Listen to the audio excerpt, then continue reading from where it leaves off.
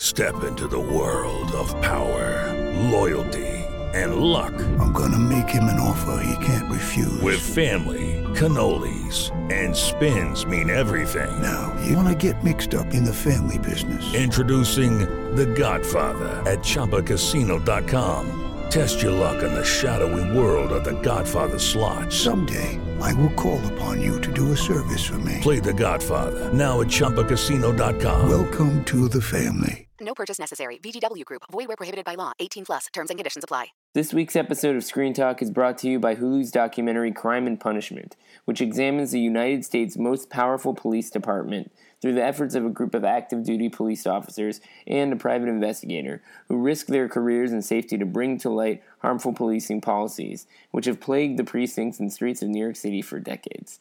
Amidst a landmark class action lawsuit over illegal policing quotas, director Stephen Mang chronicles the real-life struggles of a group of Black and Latino whistleblower cops and the young minorities they're pressured to arrest and summons. For your consideration in the Best Documentary category.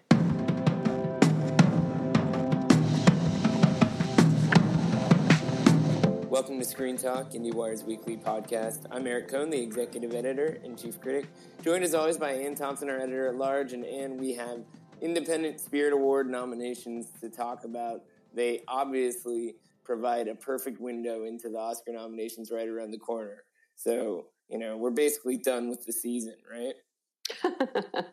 Well, I would argue that this particular, I think in the last couple of years, the Indie Spirit committees, and there's like a group of people that vote on the different categories. It's like almost like a jury, really, from people from inside the industry and groups of critics and other people who get pulled in to participate, which means that it's idiosyncratic, which means that they aren't necessarily coordinating with each other either. So you see these strange things where a movie will pop up in one place, but it's totally omitted in another place, which doesn't really make sense. So, but these are the nominating committees. So this is what they are. This is what's going to be in there.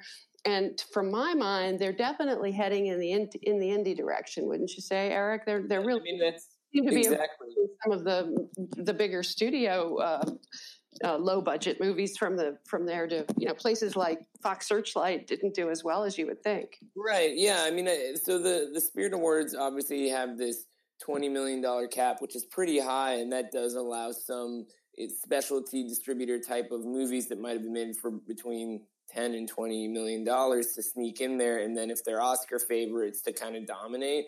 But because there's a real kind of not coordinated effort, but more of a subjective process to this nominating approach, you really do see a kind of agenda in play. It's kind of similar to the Gotham nominating committee that I've been on. Right. The difference is the Gotham nominating committees are very small, and I'm allowed to tell you that I was on some, and this is this secretive thing, although it's people you and I both know. Anecdotally, you find out that Elvis Mitchell voted for such and such or whatever, but, yeah, it's I'm familiar. not saying he was on it this year. I'm just saying you hear Right. it.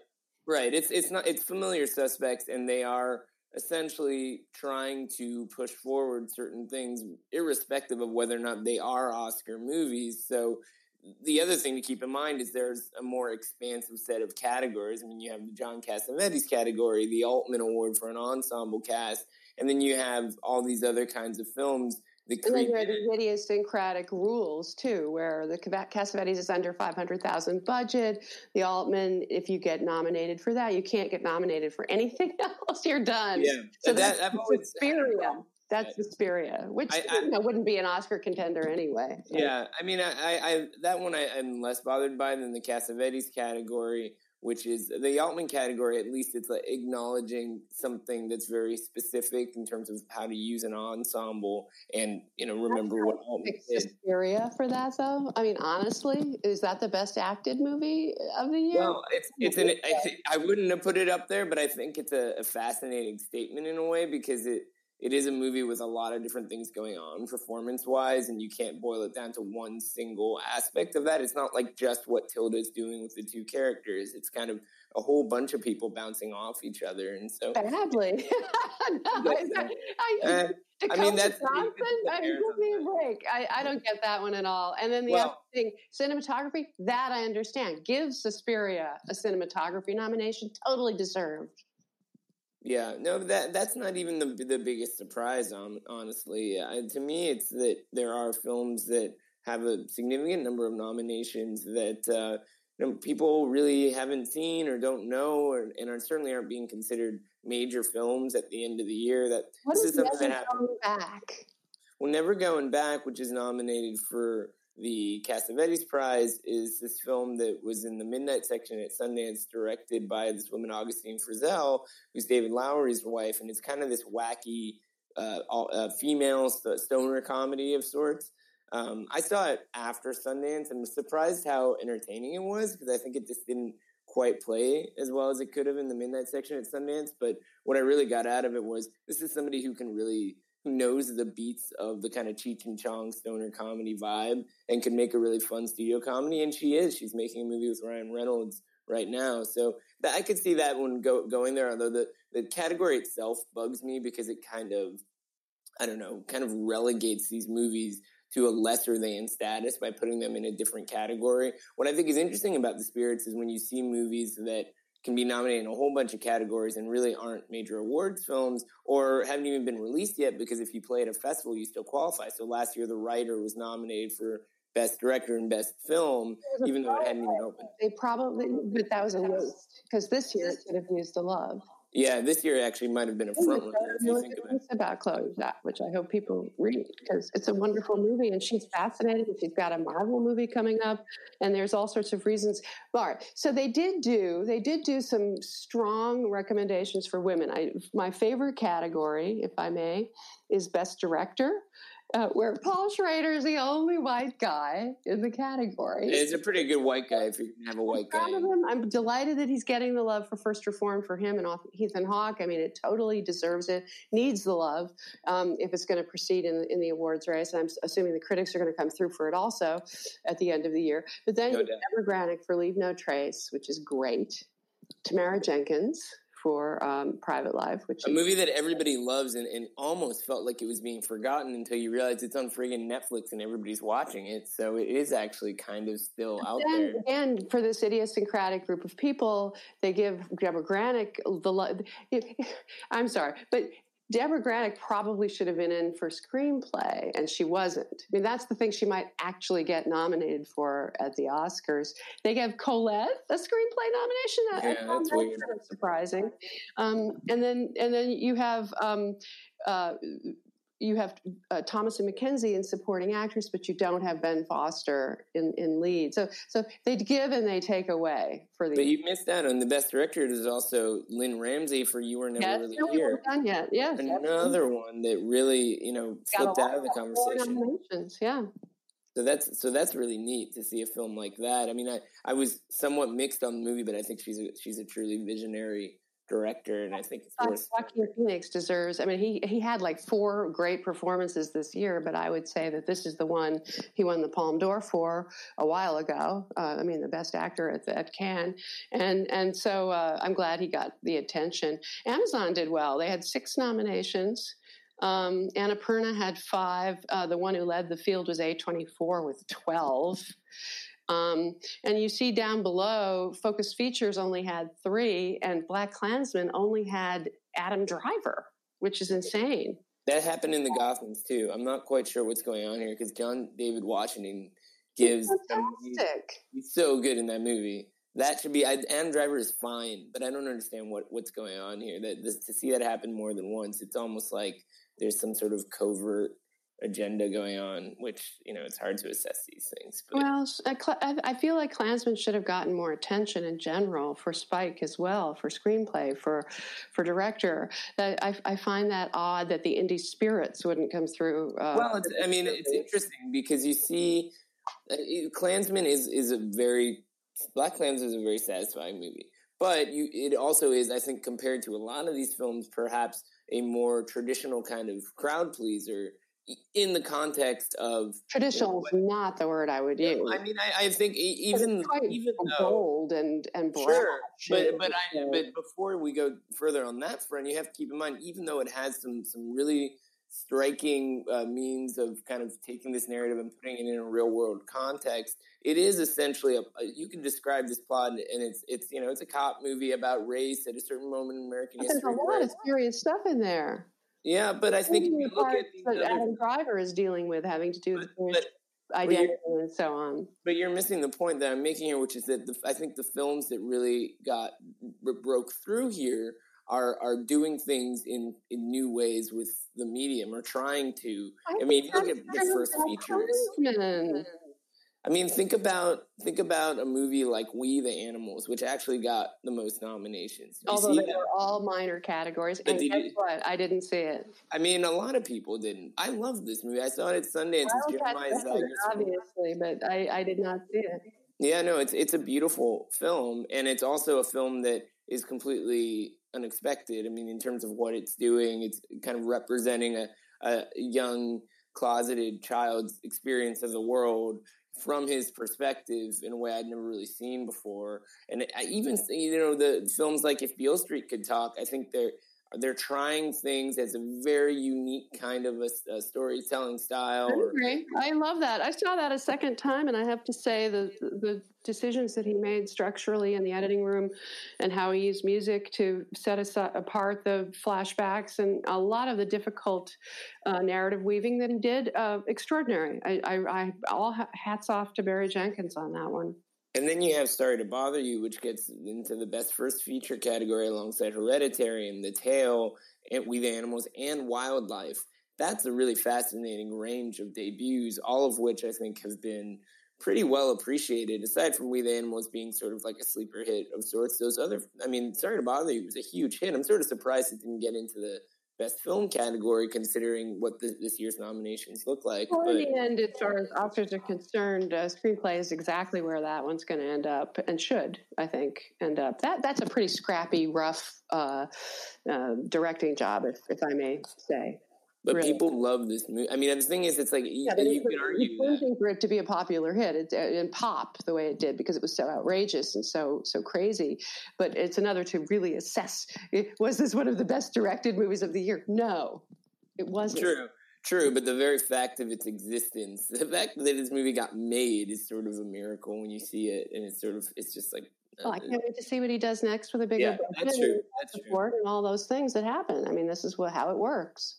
So the other film that I think is kind of interesting to look at here, because it's a movie that I really, really like, and yet for whatever reason, maybe because of the timing that it showed up in the season, or because of so many other things that are going on, I just keep forgetting about it. And that's Can You Ever Forgive Me, a movie that I love. I really thought it. A lot of people are forgetting about it, and I made the point that women did well, but the woman who didn't do well was Marielle Heller. Shocking. She didn't get directing, and Melissa McCarthy didn't get actress. And the actress category is very interesting, because so many people got in who are not really going to be factors in any longer-term SAG contention or Oscars or anything else. And then so many people got left out. I mean, Nicole Kidman for Destroyer, Charlize Theron for Tully, Keira Knightley for Colette, among others. Of course, there's only so many spots. Glenn Close is going to be the only one. I need to watch that movie. I know I need to watch The Wife. This continues to be a challenge. It will happen. Eric, one day, I am going to make a bet that you will never see that film. It's this mythological thing. I know it exists empirically based on the screener that's been sitting on my counter, but there's so many things going on in the world. Watch it. All right. Well, anyway, the Can You Ever Forgive Me getting screenplay and supporting actor is kind of shocking to me. I agree. Yeah, it's I mean, look, the screenplay is really good, and Richard E. Grant is really good in that movie, but it's Melissa McCarthy's showcase, and so to leave her out. And I'm curious to see how this Best Actress category shapes up. I mean, obviously it seems like there's a strong campaign going for Glenn Close, and you've got this Olivia Colman factor in The Favorite. Well, so The Favorite, we have to make the point, is only eligible in this. It's interesting, because there's certain movies like Colette is eligible, but The Favorite isn't. And it really, the way that the Indie Spirits work has to do with how many elements come from overseas and what is the budget. So in the case of The Favorite, that's considered a British movie, and it wasn't eligible except for foreign film, which it got nominated for. Which is pretty interesting because there it is alongside Roma, which if Roma could find its way into being eligible for Best Film, maybe it would have been in a bunch of categories. Of course, that wasn't the case for Gotham. Language, Mexican film. So that's the end of that. Yeah.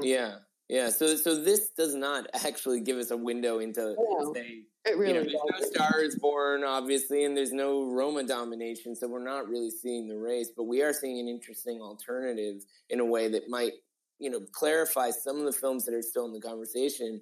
However, Best Documentary does not have Free Solo in it. I thought that was a really major omission, and I don't think it has anything to do with what's going to happen at the Oscars. It's interesting. No matter what, Won't You Be My Neighbor does get in. That's the one that gets in. Minding the Gap continues to do well. Of Fathers and Sons is a documentary that I highly recommend, and it's moving up as more and more people see it. It's an extraordinary movie where a guy is embedded in Syria and is undercover pretending to be part of the group that he's pretending to be a religious conservative and part of the world that he's embedded in, and it's scary to watch how they are really behaving. I'll leave it at that. Well, the kind of dark horse in all of this that I think is notable is Shirkers, which in a year after Netflix won Best Documentary for Icarus, not a lot of people were talking about Netflix having a big documentary campaign going, but Shirkers came out on Netflix not too long ago. They picked it up out of Sundance. Sandy Tan's film is this fascinating kind of personal essay / journey where she rediscovers this student film she made in Singapore that an American professor had stole from her. And it seems to be on Netflix generating a really fascinating global reach. And there's like fan art out there and stuff. There's a representation element there that's really important. And I'm sort of curious about whether or not this movie could have some continuous momentum through the season, even if we're not talking about it the way we talk about Won't You Be My Neighbor or Free Solo. Netflix has reach, and they support their movies, and people see their movies. So it's a big leg up, especially in the documentary race. On Her Shoulders is continuing to get more attention. I mentioned, and then there's Hale County, which is also picking up attention as we go. There's a very long list of documentaries, so every time you get one of these wins, it's a very significant thing and helps to push your movie and get more people to see it, which is the important thing. Yeah, and ultimately, for some of these movies, it's the most attention they're ever going to get. But for a lot of them, it might be just one more sort of, surge of confidence that what they're doing is worth doing because people like these movies. Something like Hale County, when I saw that movie at Sundance, I think it's a very beautiful visual experience. Would not have thought of it as a traditional Oscar contender because it may not be. It may not be. But they are running a campaign for it, and I have to assume this only helps validate those efforts in a way. The film, I have to say, my favorite film on this list is probably En el Séptimo Día, which is a film in the Cassavetes Award category that is directed by Jim McKay, and I saw it at BAM Cinema Fest where it premiered last summer, but it just opened this year, and it's this just really beautiful story, really effective, almost like a neo-realist story set in New York about this Mexican immigrant. He works at a pizza shop, but he's in a soccer team, and he's sort of divided between whether or not he can give up his job to play in a soccer tournament or not. It's this very sweet, simple window into this guy's life, but all non-professional actors, kind of similar to the Sean Baker Florida Project approach. And I think because the movie was made for no money and got a very small release, it never really broke out of kind of the New York, LA bubble for people who noticed it. But Jim McKay is a really interesting filmmaker we haven't heard from in a really long time. He did Our Song a long time ago and Girls Town. Those were Sundance hits. So it's kind of neat to see that film in there, honestly, because I know that's one, even less than We the Animals. because We the Animals had a Sundance platform, it's just not going to get that kind of attention. So I do appreciate that the Spirits have the possibility to, that filmmaker now gets to go to a fancy awards event in LA the day before the Oscars. And there is some value in that. But I was just thinking, there is a list of movies that we were covering during the fall festivals that needed something like this to help push them into contention. And if they don't get it, I think it means that they're kind of dead in the water. And I would put on that list The Old Man and the Gun and Robert Redford. I would put on that list Boy Erased, Ben is Back. No mention of these movies. Yeah, it's not surprising either. I mean, these were movies. It's a competitive year, and these were movies that were fine for some people. I would have to say is probably not happening for Charlize. Destroyer is probably not happening, but they have time to build up more of a groundswell, and so does At Eternity's Gate. That's one where I think actually the Academy might respond really well to Willem Dafoe as Vincent Van Gogh. But the other thing we have to keep in mind is that, and this is sort of right around the corner now because they're booking screenings, we haven't seen Vice yet, and I'm curious to see how Vice impacts the state of these things, if it's really good. That was ineligible for budget. No, it wouldn't have been here at all. Yeah. I mean, we're not seeing Vice. We're not seeing Black Panther, obviously, which has a very active campaign across a number of different categories as well. And then there's the Star is Born Roma factor.